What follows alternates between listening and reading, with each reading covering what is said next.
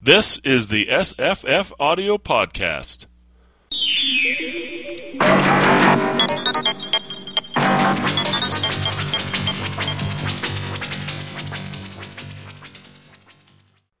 Hi, I'm Jesse.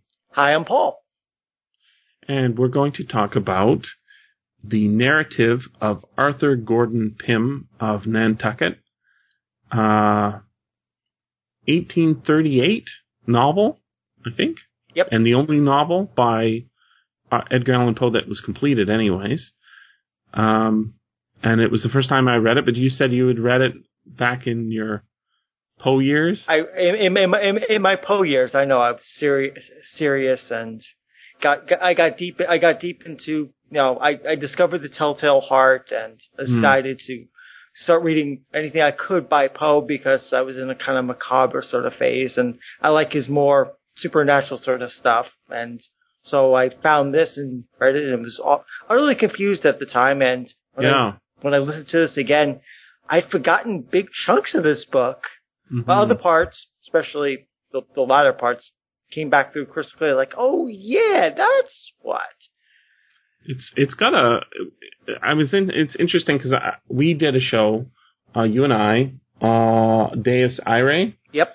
Right, one of those novels that Dick couldn't finish, so he gave it to Roger Zelazny, and I actually think there's a strong thematic connection between these two, in the sense that that novel is actually just a bunch of short stories by Dick sort of strung together in a very bad fix-up, not fixed up well at all. I mean, it still works as a novel, and it's very fun and interesting, but it also, I got that sense in this. I mean, it's got, look at all the things it's got in it. It's got the premature burial, right? It's got a manuscript found in a bottle, right, where there's a shipwreck. It's got there's another Poe story that's got a ship in it, and it's called The Oblong Box. There's a guy in a box in this story. I mean, it's not like the text was lifted out of those stories and put in here.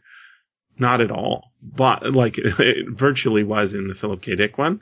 But the same themes that are in those are also in this. And there's even other ones, like The Gold Bug. I don't know if you know that story. It's relatively rare. Yeah, that's the one with the secret code and... Right, and this has got that too, right? It's got that's also one of the other very few other stories by Poe that has a black person in it, which is very interesting. And I think it's one of the reasons Poe is generally loved in the States, in high schools and stuff, is because even though it's old and public domain, it doesn't have a ton of racism in it. Mostly because he just doesn't talk about the big elephant in the room, which is, during his time, slavery was like still going, right? So in general, they don't talk about that or this novel in schools. It's sort of it's an easy, friendly, racism free generally. Yeah, generally. I mean, there's some talk about the cook, and you're talking about the... Now, there is in this, and that's what I'm saying is, this is not one of the ones they teach in high school, and neither is the Gold Bug, generally. It's sort of left out. They tend to do the Telltale Heart, and they tend to do one of the ones that I'm not a big fan of. It's the one where the guy's being tortured to death, and then he's... Oh, The Pit and the Pendulum? The Pit and the Pendulum, right. It's all mood, right? The guy doesn't do anything, really. He just sort of survives and then is saved by, from the Spanish Inquisition by, I don't know, the forces of French goodness or something like that. Yeah. But even that is in this sense that all of the themes, the only theme that's really missing from this, which is really the theme that would make us think it's Poe, is the death of a beautiful woman. There's no beautiful women in this. There's no women at all, except for the mom. Well, there are some native black women, and they're not uncomely, he says. Right. But they're not dying in the sense that, he's married to them and he's got to write epic poems about how beautiful they were. Yeah. And that is really the one missing thing. That, it makes it almost feel like it's not even Poe that wrote this, because that's so pervasive in everything else, other than the ones mentioned, right? And there's that interesting, this jumps into the whole meta commentary. They talk about at the beginning how you'll be able to tell when Poe stops writing this and I start telling my tale. Yeah. It's a very, and as I found, I didn't remember that from my original reading. Like he's doing meta commentary on his own novel, and this is, it's very almost Tristram Shandy sort of way, sort of like looking at your own text from inside your own text. I found that very, very interesting that he would perform that literary device, especially since in the age before deconstruction and postmodernism, you don't find that often. But here he is doing it right in this novel. It's no wonder that people are drawn to this novel, however strange and odd it is. And just thought of another Post story that this ties into, the Cask of Amontillado, because he's kind of trapped inside that cabin Absolutely. for a good long length of time, starving and losing water, and not sure if he's ever going to be able to get out in absolute darkness. He has his dog, which gives him some comfort. His dog is named Tiger, though. Tiger. I think it's Tyger. If I look at the text, not Tiger as in Tiger burning bright. Yeah. So I wonder if it is an actual reference to Blake. It may be.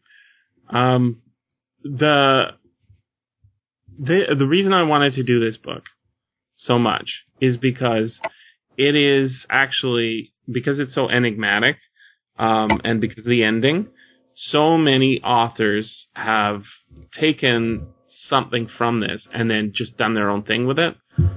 So the most obvious one, I guess, is Jules Verne. He wrote a fan sequel to this, called An Antarctic Mystery, or The Riddle of the Sphinx of the Snows, or something like that, which I have not read. But if you're going to read that, you have to read this first.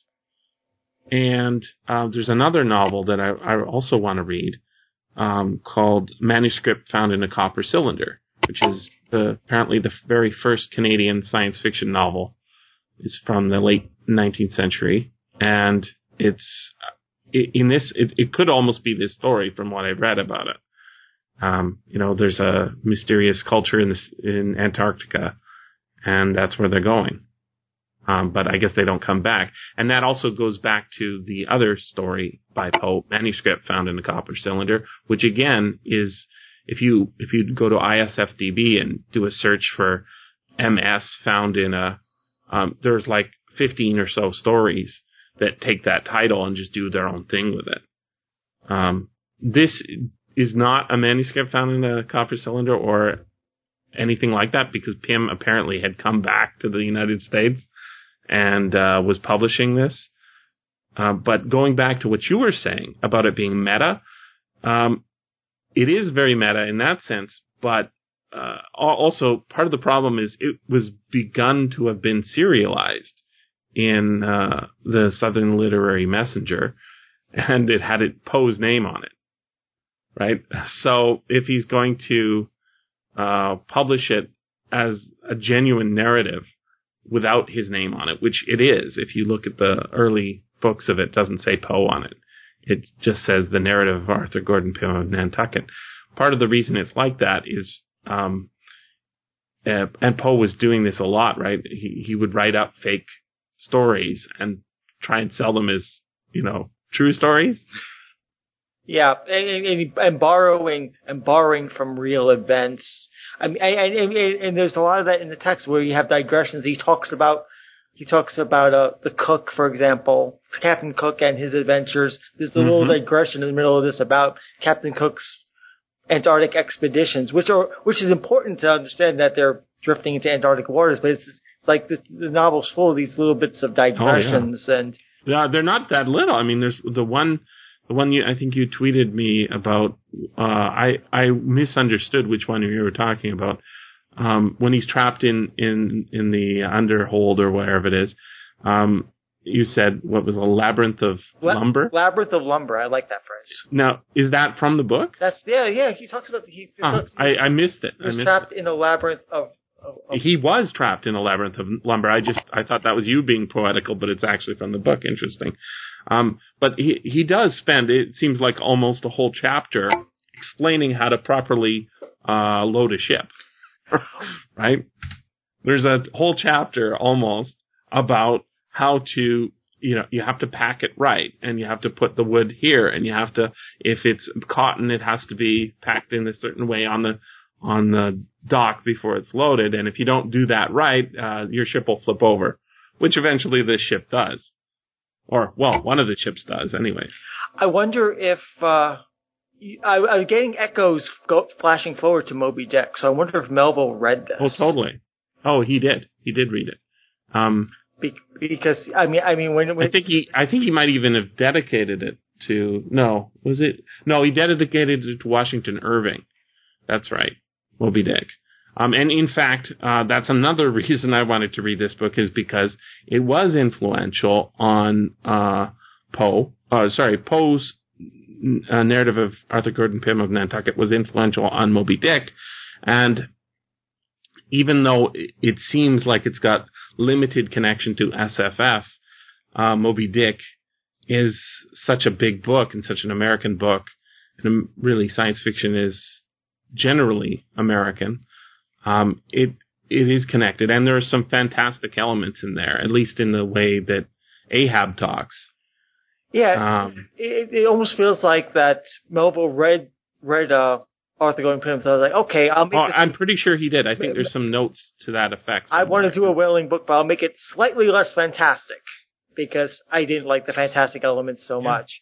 And it's like how the fantastic elements start to slowly creep in this novel as it goes along. I mean, it starts off very, very, very, very standard, I guess you call it historical fiction with, I had not remembered they had the boat and that got wrecked, and then they go on the ship. I just thought they went straight out to sea. I forgot that tiny little 4-piece. And then as things get worse and worse, then the fantastic and creepy elements slowly worm their way in until adding more and more until you finally get to the latter piece where they finally decide to go into full-blown surrealism, for lack of a better word. Well, what's interesting is there's a lot of drinking in this book. The whole first chapter adventure happens because everybody's drunk, right? And then those things that happen later on in the book are echoed from that first chapter, or when we're when we're on the Grampus, and Pym dresses up like a ghost, and everybody on the ship, except for, I guess, Augustus, doesn't know that there's this extra person on board. That makes an echo at the end of the book, because there's another phantom in white, right? Right. The mysterious figure that ends the book. Right. And, well, for the first time that happens, it's a fake ghost, right? But it manages to scare everybody enough so that they freak out and surrender, I guess, or get killed in the retaking of the ship. What will happen next at the end of the story? Well, it's just cut off, and then the editor comes in and says, we're hoping to have the rest of the chapters forthcoming, but Mr. Pym is not available. Yeah, there goes the whole meta thing again. Like, okay, we know he survived because he came back to publish this thing. That's right. Because he himself is a narrator, but we're not going to tell you what happens after he gets to that book because we don't have it. I just thought it was like, really? Poe is obviously having. I'd hate to think that he ran out of ideas. I think he was just having fun with. At this point, it's like, okay, I'll just really make the readers try to imagine what had happened next and how the heck they get back from that strange area. Well, that also lends credibility to it being a true narrative, in the sense that it starts off with the guy saying, Pym saying, well, friends of mine have been saying, and especially Mr. Poe, have been saying, I really got to get the narrative of this out because it's so interesting whenever they hear me tell the story. They really want to have it out in the world and have people reading it because it's interesting for the upcoming American expedition. Will they find the same thing that we did? Like there is that element where they go down there looking for islands, right? And then he recounts how other people have gone down looking there for specific islands that some people claim that we're there and then they're not there. He's doing it is a meta thing, but it's also, I think if you look at it as a metaphor for alcoholism and drinking like a lot, it makes a lot more sense than if you just try and understand it as a straightforward novel of, just a true guy's stories, because it starts off with two guys who are excessively drunk. They're so drunk that they get up in the middle of the night and say, "Hey, let's go boating." Right? And the one guy says, "I knew we were drunk. We were lit up, but I didn't know how drunk." So they go out and they're going out in a storm in the middle of the night on a very small boat, which, by the way, at the very beginning of the story, it says was half full of water. They had to bail it out before they went out, right? So it's already half drunk. Yeah. And then they lose their mast. Another ship's captain runs them over with their ship, right? Which almost happens again later in the book when that ghost ship comes, right? The disease ship, yeah. The plague ship, right? That almost happens again.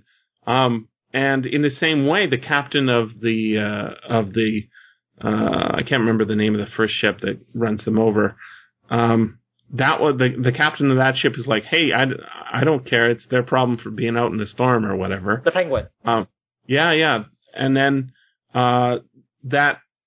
the other one, they're thinking, "Oh, they're coming to save us. They're coming to save us." And then they keep going, right? And they say, "Oh, they're dead people."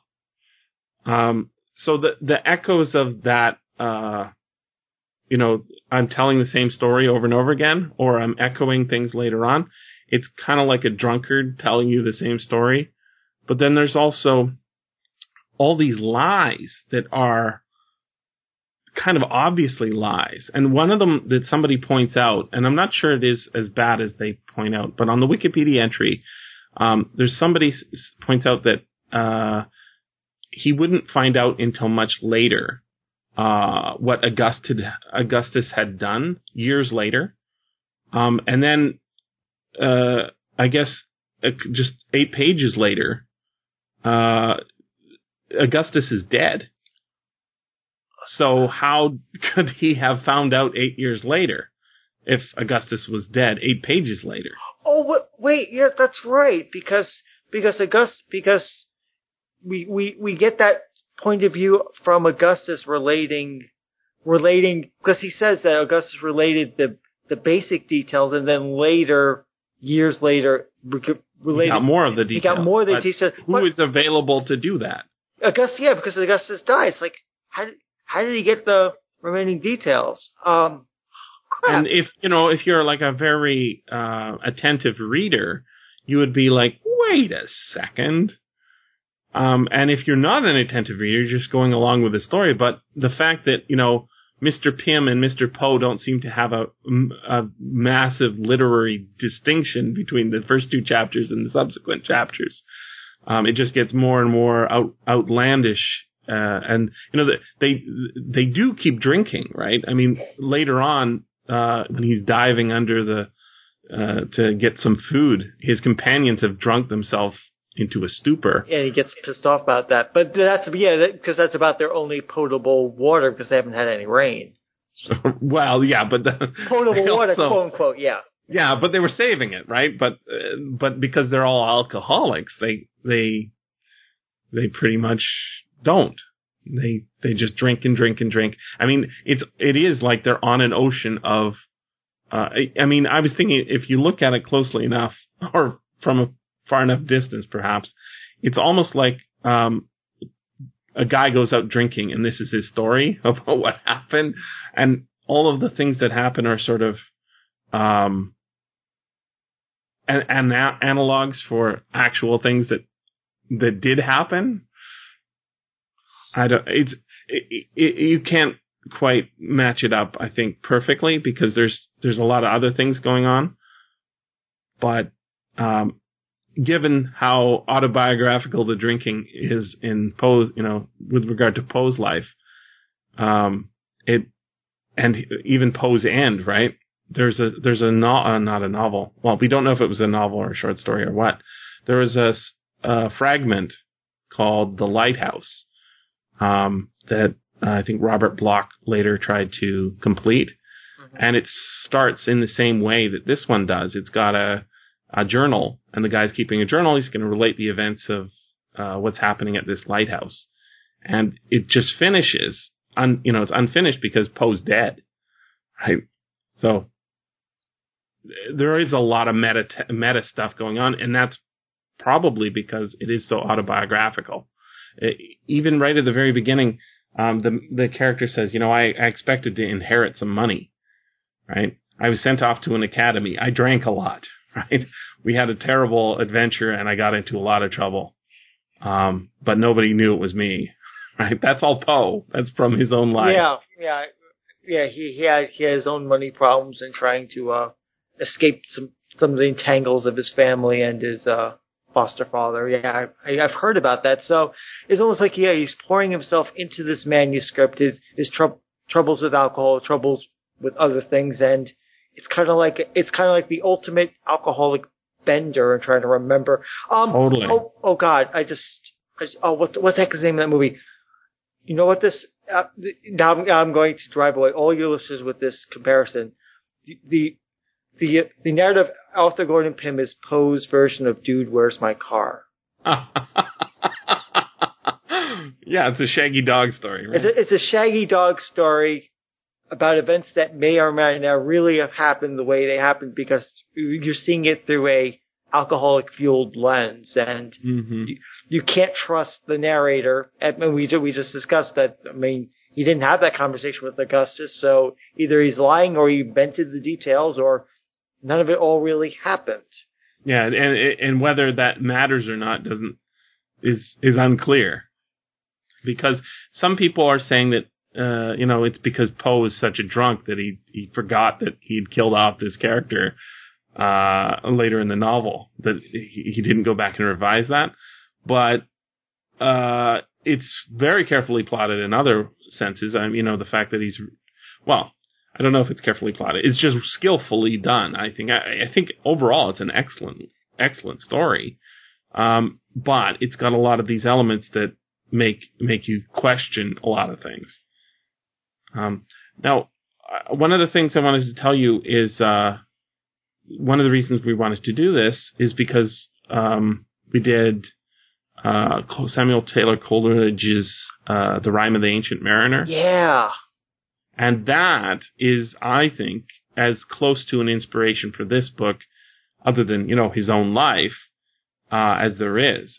Because that also is about an Antarctic expedition that goes horribly wrong.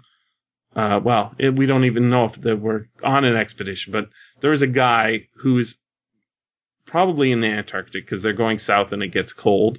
And they see all sorts of weird things. And then there's this element of the birds, the albatross specifically. And there's tons of albatross in this. And it's not only, because, they have albatrosses in the southern Pacific or southern Indian Oceans, but it's also because, thematically, a lot of the things that happen in that poem happen in this. Yeah, you're right. Because when I saw albatross bears, I'm thinking, "Don't kill the albatross! You'll regret it." That's right. So I guess I just had Coleridge in the back of my brain. Mm-hmm. When listening to albatross says, "Don't eat an albatross. Nothing will good come of that. There's other things to eat. There's, luckily, he's mentioned plenty of other birds. They eat a lot of birds in this, but they never touch an albatross, which is good because there's a line in here that I really liked. When he says one of the I don't remember, I think it was an albatross, was eating one of the crew of the plague ship, and it flew up from that ship and brought some of the meat to his ship, and it landed on the deck. Right. And then he says something like, and I had an unmentionable thought. They're starving, right? He had an unmentionable thought. And then he picked up the flesh and threw it into the sea. After that, but then subsequent to that, they eat people. Well, yeah, they wind up resorting to cannibalism anyway. Yes. But on the other hand, they're not eating disease, plague. Yeah, they're not eating meat, so plague meat. But that ghost ship is possibly the same ghost ship as was in the narrative. The Rime of the Ancient Mariner, because everybody on that ship dies, probably from a plague. Now that I think about it, except for the main character, who's the Ancient Mariner. He is either incredibly sick and delusional, or he's eating everybody on the ship as well. I mean, there's a lot of weird things going on, but late in that poem, the ballad, there's a couple of spirits of the Antarctic come alive and start talking about what's going on. And guess what happens? They meet a ship, right? The mariner meets a ghost ship. And so it's like it's all echoing around that if you go south, you're going to have these things. And Lovecraft picks up on this, and Jules Verne, and I mean, there's been other people who've written full-blown novel sequels as well. But I wrote up some notes that I wanted to mention. First of all, have you seen the subtitle for the narrative of Arthur Gordon Pym of Nantucket? I sent you the link here. This is what they would do, I guess, because back in the day before paperbacks, they didn't have the back of the book to give you sort of a summary of what the book would be about.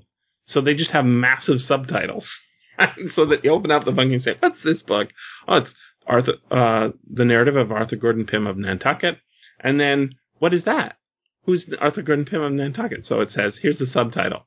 Comprising the details of a mutiny and atrocious butchery on board the American brig Grampus on her way to the South Seas, with an account of the recapture of the vessel by the survivors, their shipwreck and subsequent horrible sufferings from famine, their deliverance by means of a British schooner Jane Guy, the brief cruise of this latter vessel in the Antarctic Ocean. It's actually not a brief cruise. It's quite a long cruise there. Her capture and the massacre of her crew among a group of islands in the 84th parallel of southern latitude, together with the incredible adventures and discoveries still further south to which that distressing calamity gave risk. They obviously weren't worried about spoilers. No, they didn't have that concept. No, they was like, people will want to read. Like, I read to get to the part. In fact, this is a lie. This last part's a lie, right? Because it says, discovery still further south to which the distressing calamity gave rise. That is not in the book. Yeah, that's in the lost chapter. That is the anticipation of what we think is going to be on the next page, and then, the book's over. Dang. The chapters are finished. I wonder who wrote that. Poe. Poe probably wrote that. Yeah, right? Dude, that or the publisher, but yeah. No, but there's no attribution. This book is not by Poe, it's by Pym, right? In the original publication. Right, but that back piece, was it written by the publisher? No, this is the frontispiece. Oh, the frontispiece. This is the first page. Wow, that it goes really meta. Referring to events that didn't actually make it into the final book.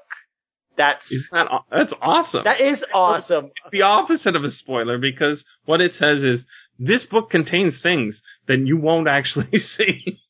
It's kind of like a movie trailer where... Yeah, totally. Where the scene actually doesn't wind up in the final movie. That's right. That's hilarious.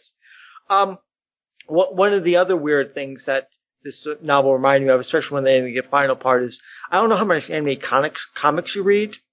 Not any. Not any. Anime comics? No, as in comics. Marvel comics. Yeah, Marvel I do. Not a lot. So you know what the Savage Lands are, right? Yes. So I was thinking of us heading further south, and the water's getting warmer.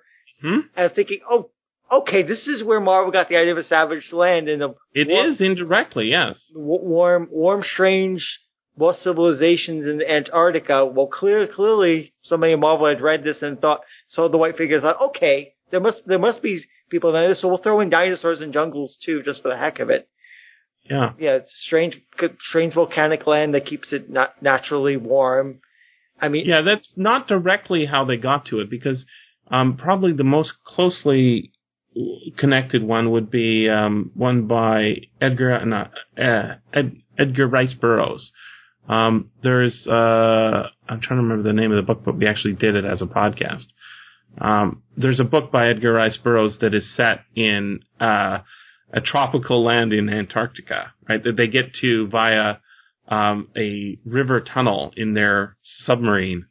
It's a World War I submarine, and they I don't know, they have a mutiny and they want to get some fresh water, so they go up this river that's in this island in the Antarctic waters, and they find a savage land where dinosaurs still rule the earth, you know.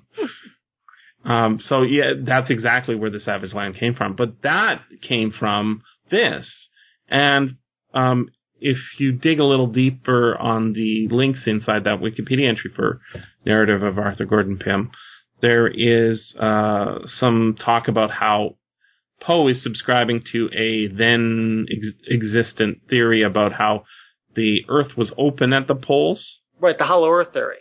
Right, which I guess kind of makes sense if you are looking for stuff. What's interesting, though, is I think that this is actually a science fiction book, which is kind of weird. But I think it's a science fiction book in a strange sense, because some of the lines from The Rime of the Ancient Mariner talk about the color of the sea as being, you know, all different colors. And do you remember that scene in this that's incredibly weird, where they come upon this land of the native people down there, and the water is like got different layers and colors?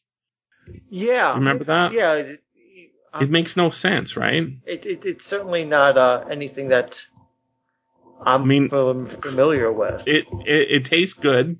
It's water, but it like you put your knife through it and the water's disturbed, but you take your knife back out and it goes back to flowing in the same vein. It's like, that is not normal. This is not.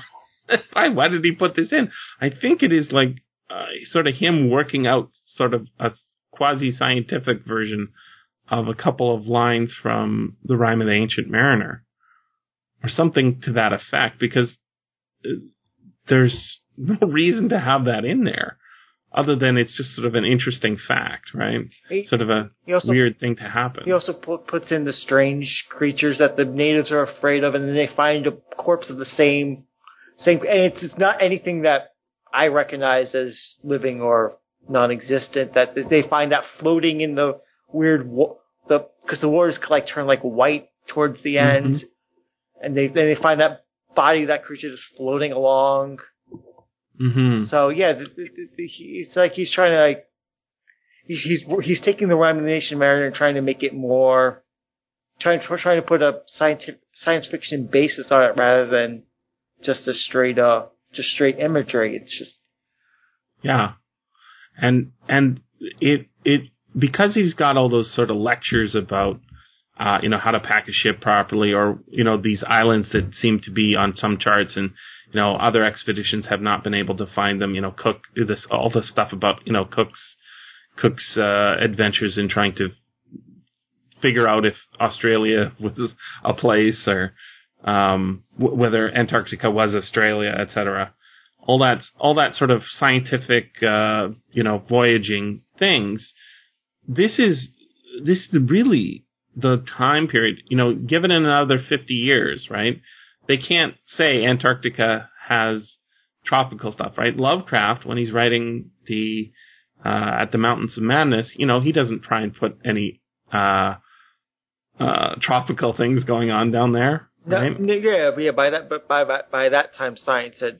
I mean, Lovecraft clearly read and loved this, and I think I've seen. Yeah. I think and he's quoting from it too, right? Quoting from it, but I mean, even he's not crazy enough to actually put a tropical land there. I mean, it takes something like a comic book, as we said, to put a tropical. Or the Edgar Rice Burroughs sort of, right. But even then, that was in the 20s or 15s, I guess. 1915 or something like the teens anyways. And by that point, we pretty much do have it all mapped out. We've seen the North Pole. We've seen the South Pole. We know that the North Pole is water and the South Pole is on land. And so this is why, Poe is not in outer space generally, right? Because he still has a place. He can set these basically what are aliens. Those people are aliens, and a lot of the things that are going on there are like what you would find. I mean, it feels a little bit like what you would see in Stanley Weinbaum, Oh, Martian Odyssey, yeah. Yeah, it's just not on Earth, it's on Mars, right?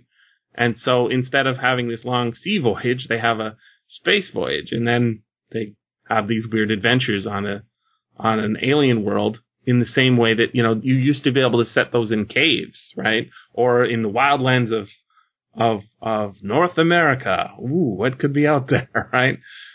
And then, we got to put it in the pole because that's the only place that hasn't been thoroughly explored.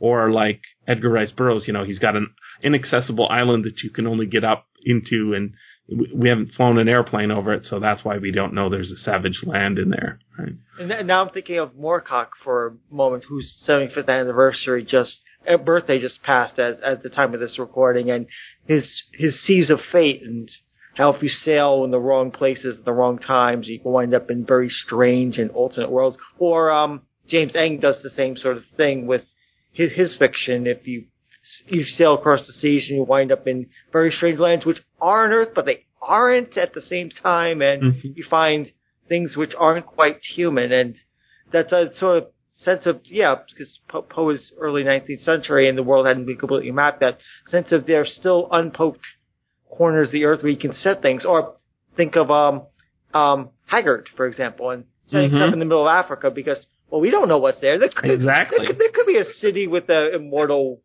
woman ruling it, with ancient Romans sitting there. Who knows?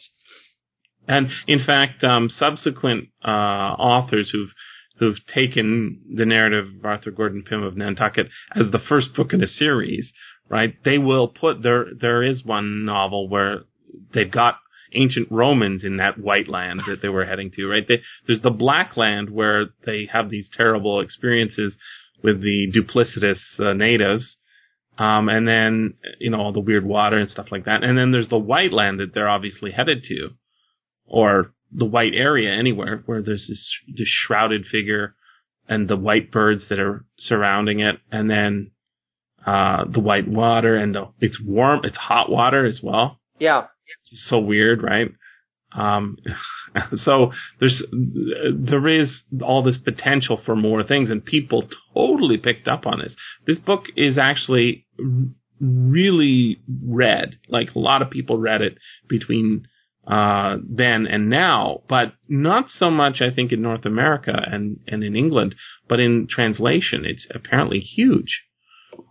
And I think that's really interesting. The other thing I always love reading what Lovecraft has to say about a plot summary, because he always interprets things slightly differently than you and I do, And he, in Supernatural Horror and Literature, he describes the plot of the narrative of Arthur Gordon Pym of Nantucket, and it doesn't feel exactly like what happens.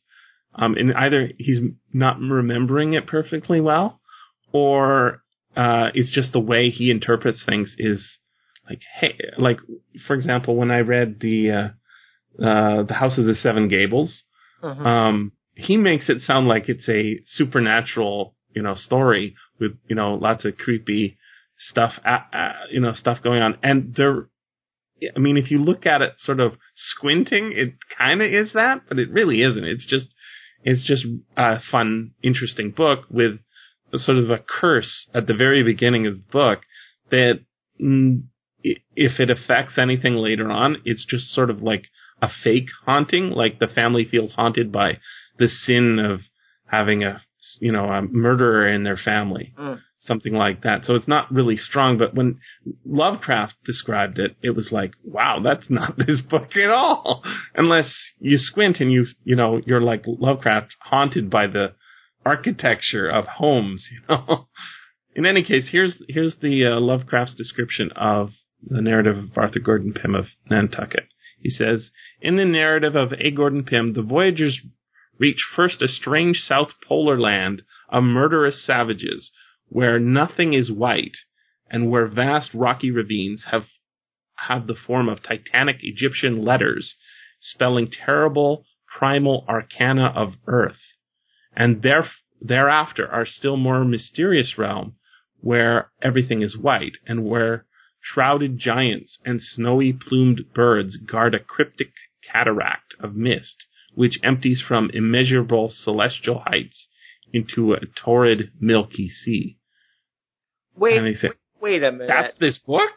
That's the ending part of the book and some stuff he's thinking of, but I mean, he forgot the shipwreck, the cannibalism, the mutiny, a long trip. Well, but admittedly, those are the non-supernatural parts, right? Or seemingly non-supernatural parts. And this is, that's his entire summary. But what I think is interesting is he's sort of crystallizing what is there, I think, pretty well. He says, shrouded giants. I think there's only one giant. Yeah, it's one figure. But he's assuming there's more. And snowy plumed birds guard a cryptic cataract of mist. And a cataract is waterfall, right? So that's the hole, I guess. Now, if they're going down that hole, right, they're pouring into the earth from the sea. They're going to the hollow earth. They're going to the hollow earth. How the hell did Pym get back up to America?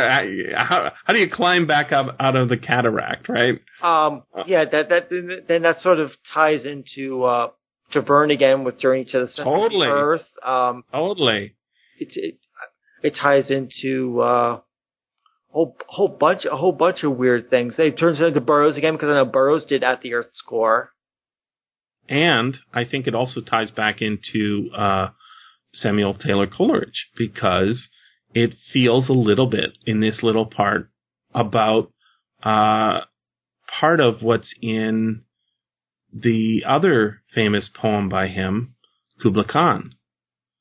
Remember, there's plunging waters into a cavernous crystalline spheres, and there's all it's like measureless to man. It's like it's a dream poem that's unfinished, right? Right, because he gets interrupted by the guy from Porlock. Yeah, that's right.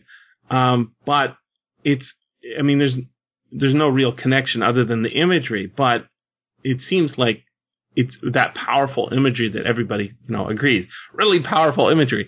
That's how this ends. In the same way that Kubla Khan ends, it's just not finished, right? I just found that, it's really open. It leaves it open for the reader to, think about what the hell's going to happen next. How is he going to get back? Because he clearly must get back. And I think it's more powerful for that. I think if he had if he put a conventional ending on this, we wouldn't be talking about it as much as it was today. No. Because it's kind of left to the imagination, like especially imaginations like Lovecraft or like Burnish that are people who wrote sequels. Is okay. What happened when he got past that figure? What the heck did he find there? And how the heck? He's only got that tiny little boat. How in the world does he get back to Nantucket? How does he manage it? That framing device of having, Poe saying, or Pym saying that, Poe, we only put his name on because we thought that would sell it better. And then this book is by me, by Pym, right? But even the names, A. Gordon Pym, right, it's not all that different from E.A. Poe. Yeah, it's got same sort of the 3-name cadence, yeah. Exactly. And the 3-letter last name, etc. But the fact that this book is published without attribution and then having that ending, and we think, this is bullshit. This is not a true story. But even so, if it doesn't have, a fiction story by, not based on real adventures, but actually says, no, this is a true story, and having that, unfinished quality at the end, we're hoping to, have a further volume later on, blah, blah, blah, if we can get a hold of Mr. Peters, who now lives in Illinois or whatever it is. Yeah. That lends this credibility that I think you see in a lot of framing devices like, I want to say, Henry James. Yeah, Henry James's Turn of the Screw has that, a framing device, because even if we know it's fiction, if it's got that sort of, here it's a meta frame, but if it has any sort of frame, it sort of gives us an extra distance that maybe it is true.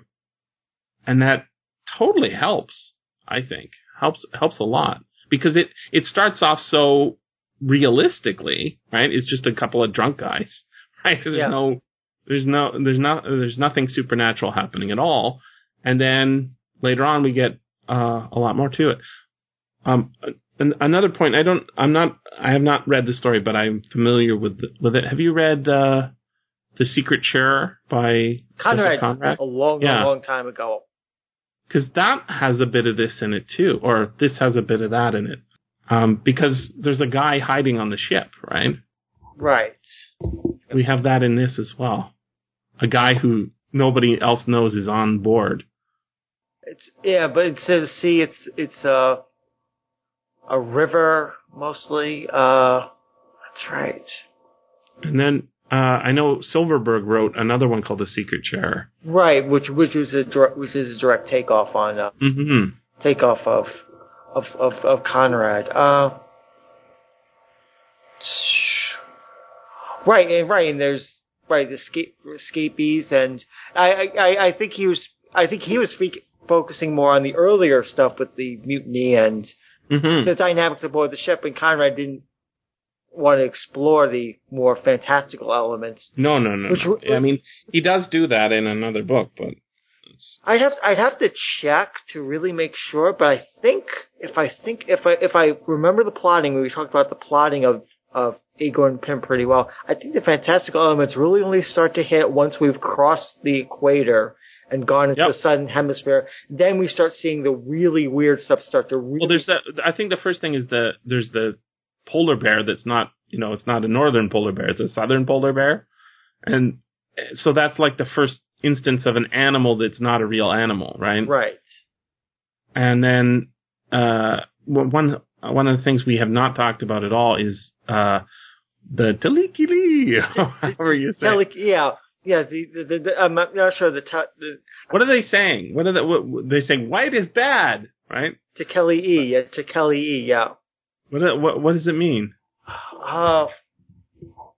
There's no answer, right? Yeah, it's just nonsense. But they go on the ship, and they see like the face of an open book, and they're like, "Oh, Talikili," or however you say it. And it's like, why are you so upset by an open book? And then they see like some downy feathers from a bed or something, and it's like, "Oh, Talikili." What does it mean?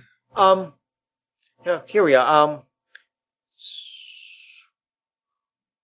Right. Towards the end is this like now the text I have kind of puts white in italics, and it's talking about chain of connection to complete. Tekeli-e was the cry of the affrighted natives at Salal, discovering the carcass of the white animal picked up at sea. There's also the shuddering exonyms of Talal discovering the carcass of the white materials in possession of Mr. Pym. There's also the shriek of the swift-flying white and gigantic birds which issued from the very white curtain of the south.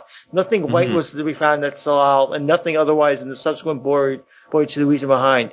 It is not possible at Salal the appellation of the island of the chasm may be found upon minute philological scrutiny to betray some alliance with the chasms themselves, or some reference to the Ethiopian characters so mysteriously written in their windings. So it seems to be like they're white phobic for some reason or another. Now you had sent me the PDF of this, which I'm glad, because listening to this the narration, and we haven't even talked about narration. The narration was mostly good, although it's got some flaws in it. It's got some flaws, especially when he has some of the intertextual stuff. He talks about there was no figure, and the Cotton Gutenberg version that I read didn't have any figures. But the version that you sent me, I could see some of the figures that they draw. So I had to restore all those images too. Some people they just waste. They scan up a beautiful book and then take out all the pictures because they think it's it's going to be in copyright or something. It's books like from 100 years ago. It's not in copyright. Yeah, it's not in copyright. So now I can actually see the figures they're talking about. It's like, okay, so yeah, they do look. Yeah, and that's a total Poe thing to do, right? He loved. So, I mean, if he was around today, he'd be like a programmer or something, right? Because he loves, or a cryptographer or something like that. Because he loves that stuff. Oh, clearly, yeah. The Goldbug again. I mean, he'd be the kind of person who'd be writing stuff in Tolkien's Tengwar language and just hiding that in the stuff and seeing if people could figure out what he was actually writing. Yeah, he'd be totally into that. He'd be a programmer, photographer, and font nerd if he was. He'd be like hanging out with Charlie Strauss and and Alan Moore. I could see them totally hanging out together and talking up stuff. and making enemies everywhere because he's always getting drunk and. And borrowing money. Can you imagine him at a Worldcon, though? I have a feeling. That he was fired from the Southern Literary Messenger, and that's part of the reason. It wasn't further serialized because the magazine kept going after him, right? And it was a great job. I think he's just like, he fucked up so much. And this book is like, yep, I'm a drunk. Here, I'm going to tell a drunkard story. I also wanted to read the poem I sent you. This is from Fungi from Yuggoth, which is 36 sonnets by Lovecraft that have been strung together. And it actually starts off as a story. There's a guy who's this is number 15, but it starts off with a guy stealing a book from a bookshop, probably in Innsmouth, and then in the first two, it's like really clear that there's a story that's continuing. And then the third one, it starts to get weird because the guy's he's no longer just, stolen the book and running home with it. He is opening up the worlds that are possible within the book. And that's what all the subsequent poems are sort of about. There is a couple of callbacks to Innsmouth. But it's like if you go to the Innsmouth bookshop and they won't sell you one book, you have to steal it. And that's what this comes to. But this one I think is, number 15 is called Antarctos. And it, I think, is inspired by Arthur Gordon Pym. I'm going to read it here. It says, "Deep in my dream, the great bird whispered queerly of the black cone amid the polar waste, pushing above the ice sheet lone and drearily, by storm-crazed eons battered and defaced. Hither no living earth shapes take their courses, and only pale auroras and faint suns glow on that pitted rock, whose primal sources are guessed at dimly by the elder ones," and elder ones is capitalized. "If men should glimpse it, they would merely wonder what tricky mound of nature's build they spied. But the bird told of vaster parts that under the mile-deep ice shroud crouch and brood and bide. God help the dreamer whose mad visions show those dead eyes set in crystal gulfs below." It's almost like that black cone is from the Black Lands there. Yeah. And I mean, he's notice he says the primal sources. That's him quoting himself, describing the plot of Arthur Gordon Pym. Right. So he clearly had an influence on his psyche. I can see elements of Chambers there, but clearly he's drawing all the way back to Poe for his Antarctic Yeah, with dark the birds. missions. Yeah. The birds go with that shrouded white figure, right? Right. Because they're white.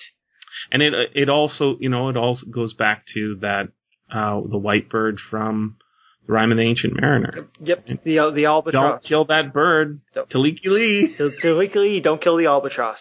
That's right. I think this is one of those books, like, I think if I spent 6 months trying to decode what's going on in the end there, I would end up writing a sequel trying to explain, like Lovecraft and Verne and like 2 or 3 other people have done. Verne, Lovecraft, Burroughs. Anybody who's done Hollow Earth or strange polar civilizations, like going to Lemuria and Thule and Mew and all sorts of weird places. The novel's kind of like a journey that way. I mean, we talked about it being a drunken stupor, but you go from the ordinary pedantic of Nantucket and slowly and surely go into strange and surreal. It's and I think it works better that he didn't show how Pym got out of it, because how do you return from the surreal? And that journey is less interesting if you're thinking of a Campbellian Hills journey than the journey get there. The journey there is more interesting than the way back. The way back is usually faster and easier and usually glossed over. It's the getting there that counts. It's the journey more than the destination. I gotta ask you, what happened to Tiger? I think that's a good question. They ate him, right? They had to have eaten the dog. Yeah, they ate the dog. They had to have, because he just disappears, right? And then I was reading this plot summaries for later novels. Sometimes they have Peters still down there. Oh. By the way, his name is Dirk Peters, which is a pretty double penis name. Which is pretty funny. But he's supposed to be a super strong guy, right? He's a manly man. He's got 2 penises. Dirk and Peters. In any case, Peters is sometimes dead in some of the other sequels. Sometimes he's alive and still adventuring with Pym. But in one of the stories, they find Tiger's collar. That's all they find. It's like, doesn't say, we ate him. But I think they ate him. Yeah, the last time we met, now I'm looking at the text. I mean, he helps him with the escape, and then he's a smart dog. He knows how to find paper and matches.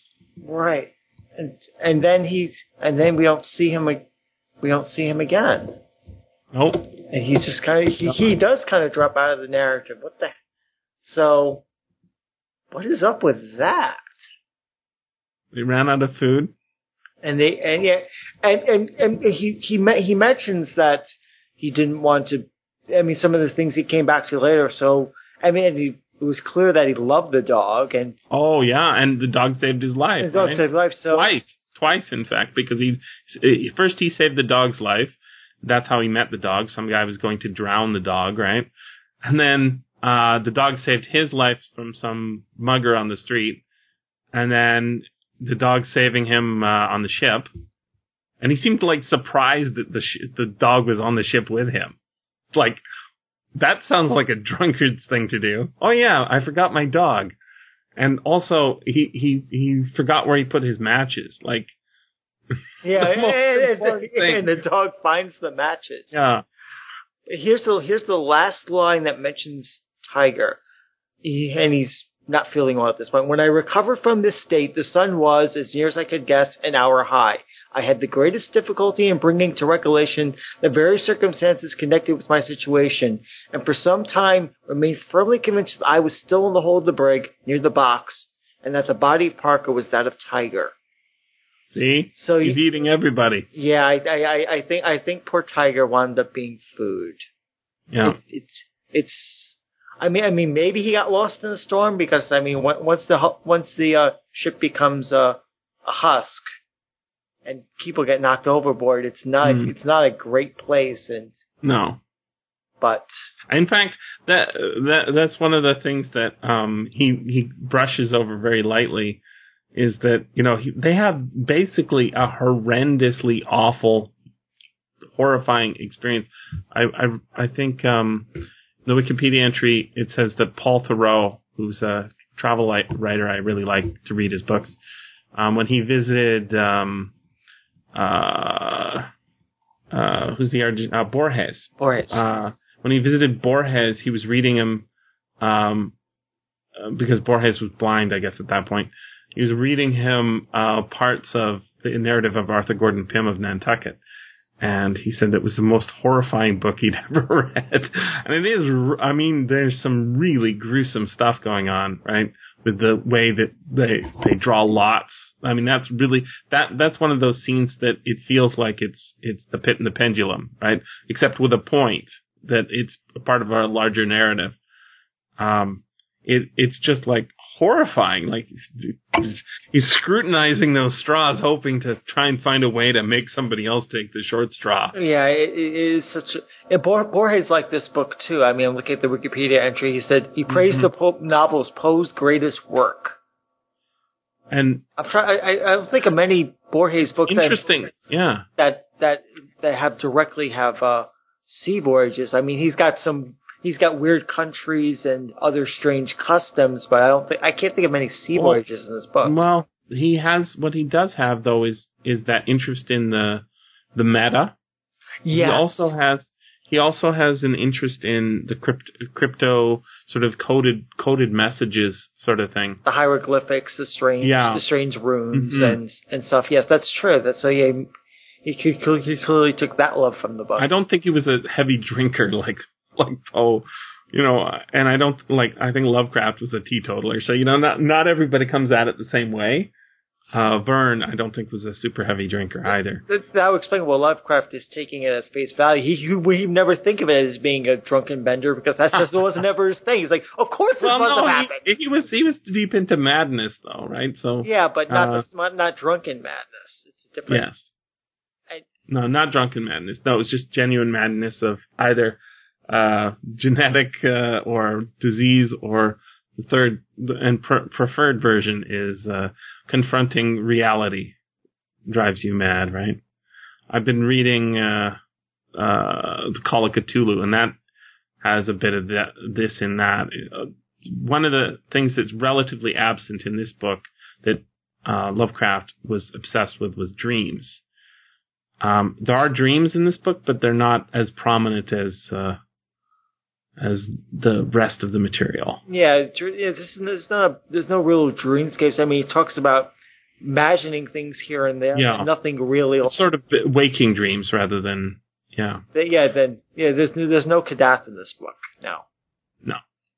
Unless the whole thing is that, right? Well, we discussed that already, yeah. Is he imagining this entire thing? It's a dream of a dying man on a ship. There is a lot of gruesome stuff, sort of about 2/3 of the way through, and then they get rescued and they get better almost immediately, right? And then they're often adventuring on a new adventure. But he even mentions that I can't remember half the stuff that happened on the ship. Yeah. And going from lampshades it. He totally lampshades it. Yeah, he's totally lampshades it, and that could also help explain the loss of Tiger. He clearly does not want to remember he ate Tiger. That's right. So he just dropped out of the event. And that, I thought that, and I think it is actually right near the end. It says, and now we are doing this, something like that. It changes tenses from, instead of being all past, it changes to at the present sort of thing. And of course that doesn't fit with the idea that this is a all past tense story. It fits with more like the fact that the author's sort of wrapping things up, and he says, yep, and sort of this is the end of the adventure. Oh, except there's 2 more chapters that are not forthcoming. Well, I assume it's 2. Did they see 2 or 3 more chapters? I believe he says, yeah, let's see what he says. It might have been just 2 more chapters, but the loss of 2 or 3 final chapters, for there were but 2 or 3, is the more deeply to be regretted, as it cannot be doubted they contain matter relative to the pole itself, or at least to regions in its very near proximity. So yeah. So he was a quote about done, but he kind of like Zeno's paradox. We never quite get there. We get close to the pole, but it's kind of like a Mercator map. You know how a Mercator map, the poles are theoretically an infinite distance away. You actually don't see the poles. You can walk along the equator for the entirety of the bottom of the map. Yeah, and you can never quite reach the pole if you walk along a Mercator projection because they're infinite distance away from the equator. Because that's why Greenland looks so big on a Mercator map because it's being stretched into infinity. The part of North America everybody forgets. I haven't forgotten. I would say not. I mean, no, but they say it's Canada, United States, Mexico. Oh yeah. There's a few other islands, but they never say and Greenland, right? Which is owned by Denmark, and Denmark's not saying they own the North Pole because they own Greenland, and Greenland's connected to it underneath water. They just filed a claim recently about that. He did. So, but nobody's filing the claims for these Black Islands. What do you think? Is that all racism? Because it didn't seem like racism to me. I mean, the guys have black gums. I mean, there is a mean black, or as Lovecraft would call them, a nautical Negro from the Call of Cthulhu. There's the two people are murdered by nautical Negroes, but it doesn't seem like it's particularly directed against black people at all. It just seems that that's the color of this particular native peoples who there are black natives down in the South Pacific, right? So what do you think? Is there a racism going on there? I know people have worked on that. Toni Morrison has criticized that, basically saying black is evil, white is good. I think that's a little too... That's not original to this, though. No, it's not original to this, but... And I think it's just such a small seasoning that I don't see it. It might be there, and I'm not going to criticize people who see it that way. I didn't. I mean, I did kind of wince when the black cook shows up and then disappears, but I didn't consider the natives at the end to be racist. They were just evil and duplicitous, and you should never go in a tiny box cannon as they did, even heavily armed.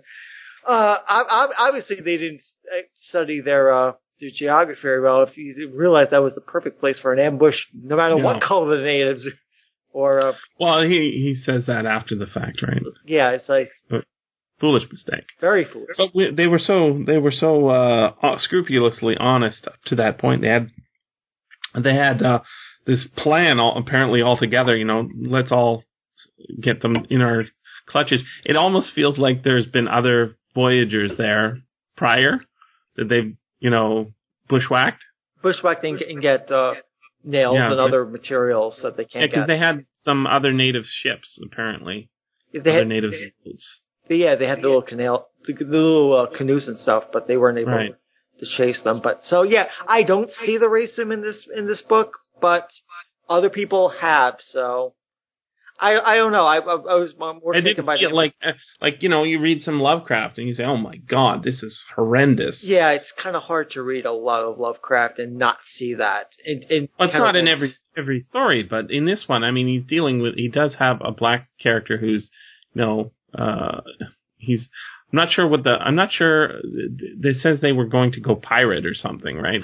They're going piratical. They weren't even sure. They were talking about piratical, talking about whaling. It's just like, they didn't even seem they really had a real good plan after just going over the captain.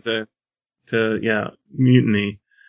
But, I mean, that's just part of the narrative of these stories is, that happens in Moby Dick as well. They almost go, Mr. Starbuck, I guess. Mr. Starbuck goes, Captain, this is not right. You're going to have a mutiny on your hands. And he says, geez, you're right.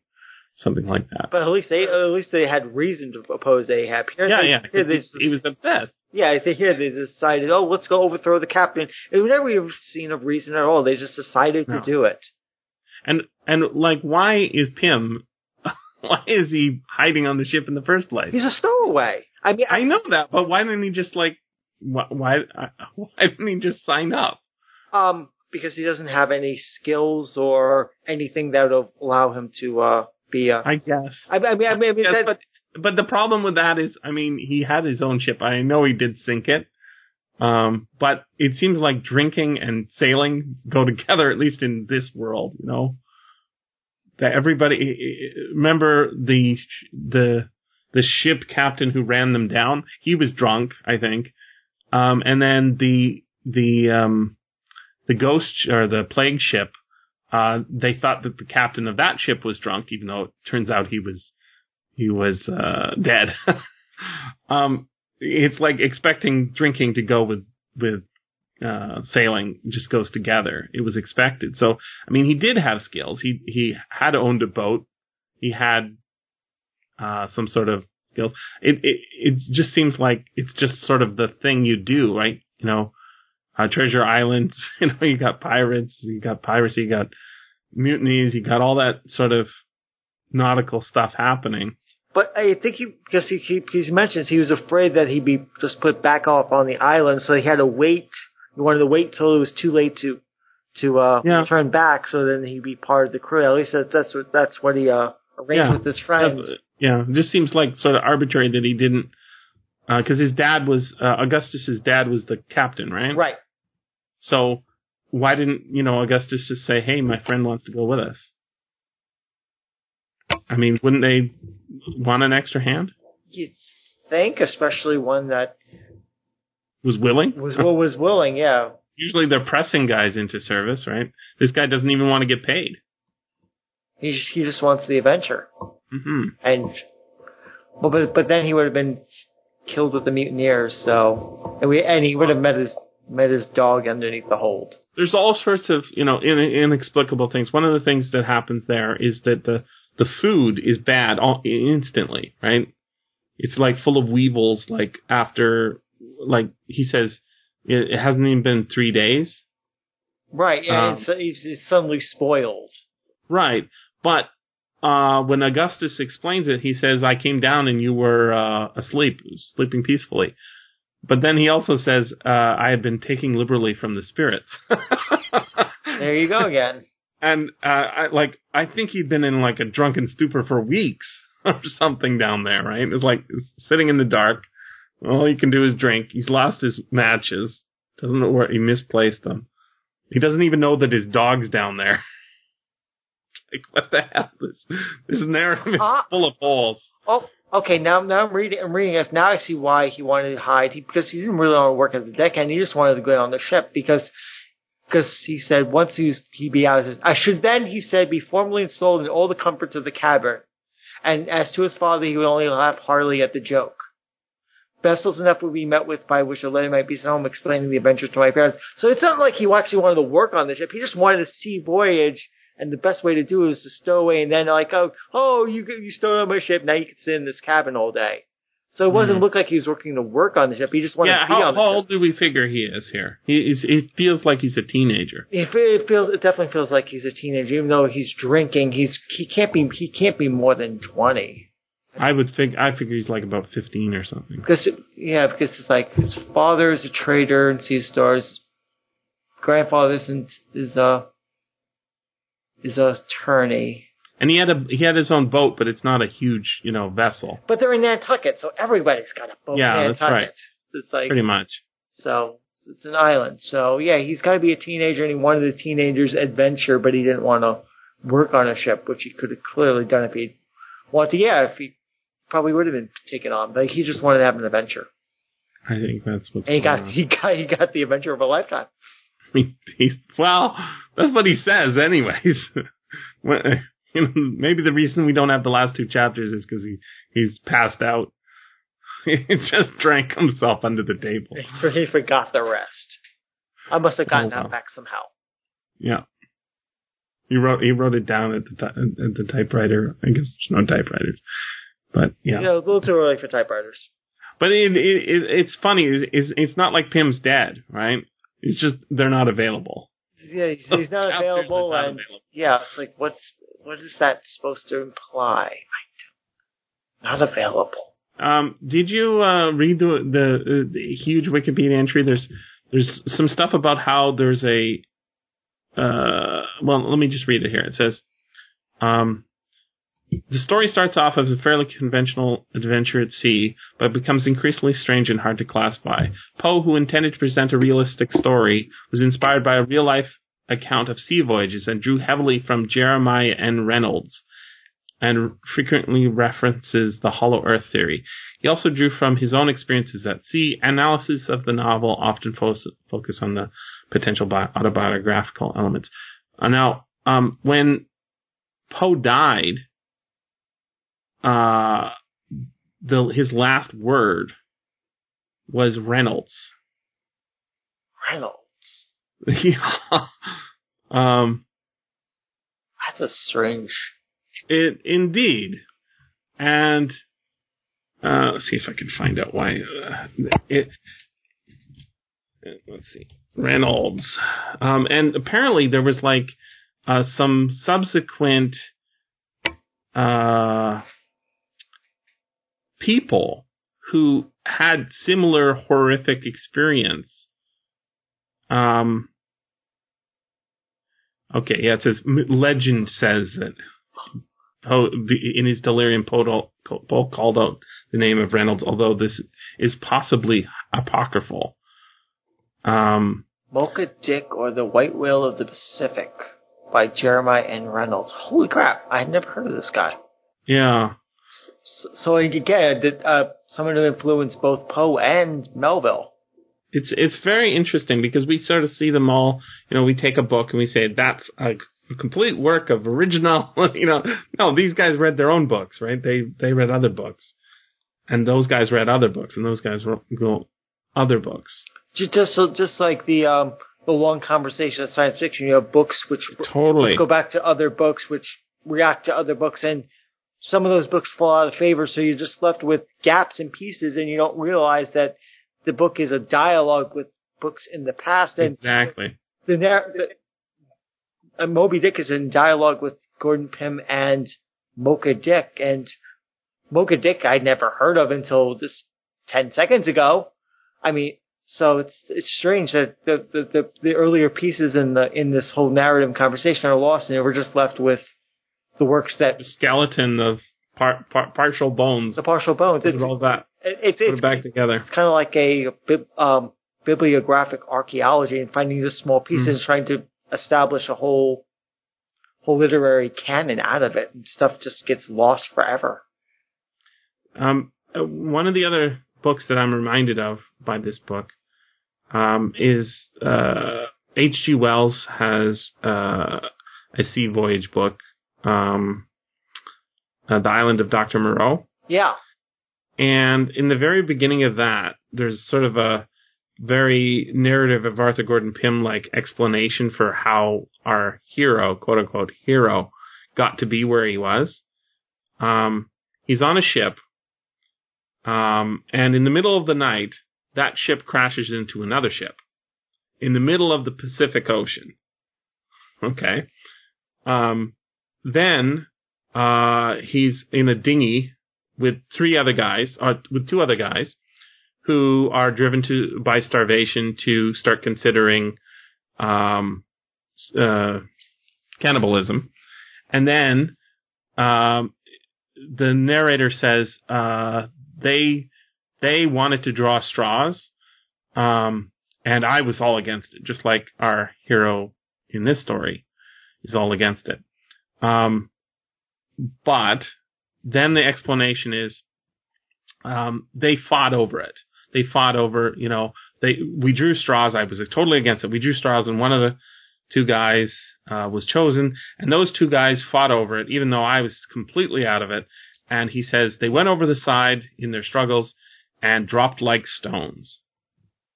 And that's he just keeps drifting, he says, right? And then he's picked up by another ship that, takes him on board, and that's the ship of Dr. Moreau. But he didn't, he's the one telling the story, and they drop like stones doesn't seem to be like what actually happens when people fall out of a boat. right? Yeah. I mean, they don't sink to the bottom, instantly, right? Not unless they're loaded with lead weights, or they don't know. Or they've been eaten and thrown overboard. Their bones have been thrown overboard. So when you've got these unreliable narrators, which, Pym doesn't present himself as an unreliable narrator in the sense that, every chapter he's saying stuff, but he gets more and more and more unreliable. And we know how unreliable he will be right from the very beginning, because he's completely drunk and doesn't know that his companion, who he's sleeping in the same bed with, is completely drunk, right? Until halfway out on their voyage, they, lose their mast. Then he says, "Oh my God, this guy's stone drunk." So, these totally are in dialogue with everything else. And that's why Mr. Starbuck is a teetotaler. He only drinks coffee. Well, if he was afraid of adventures like in the narrative Edgar film, I can't say I blame him.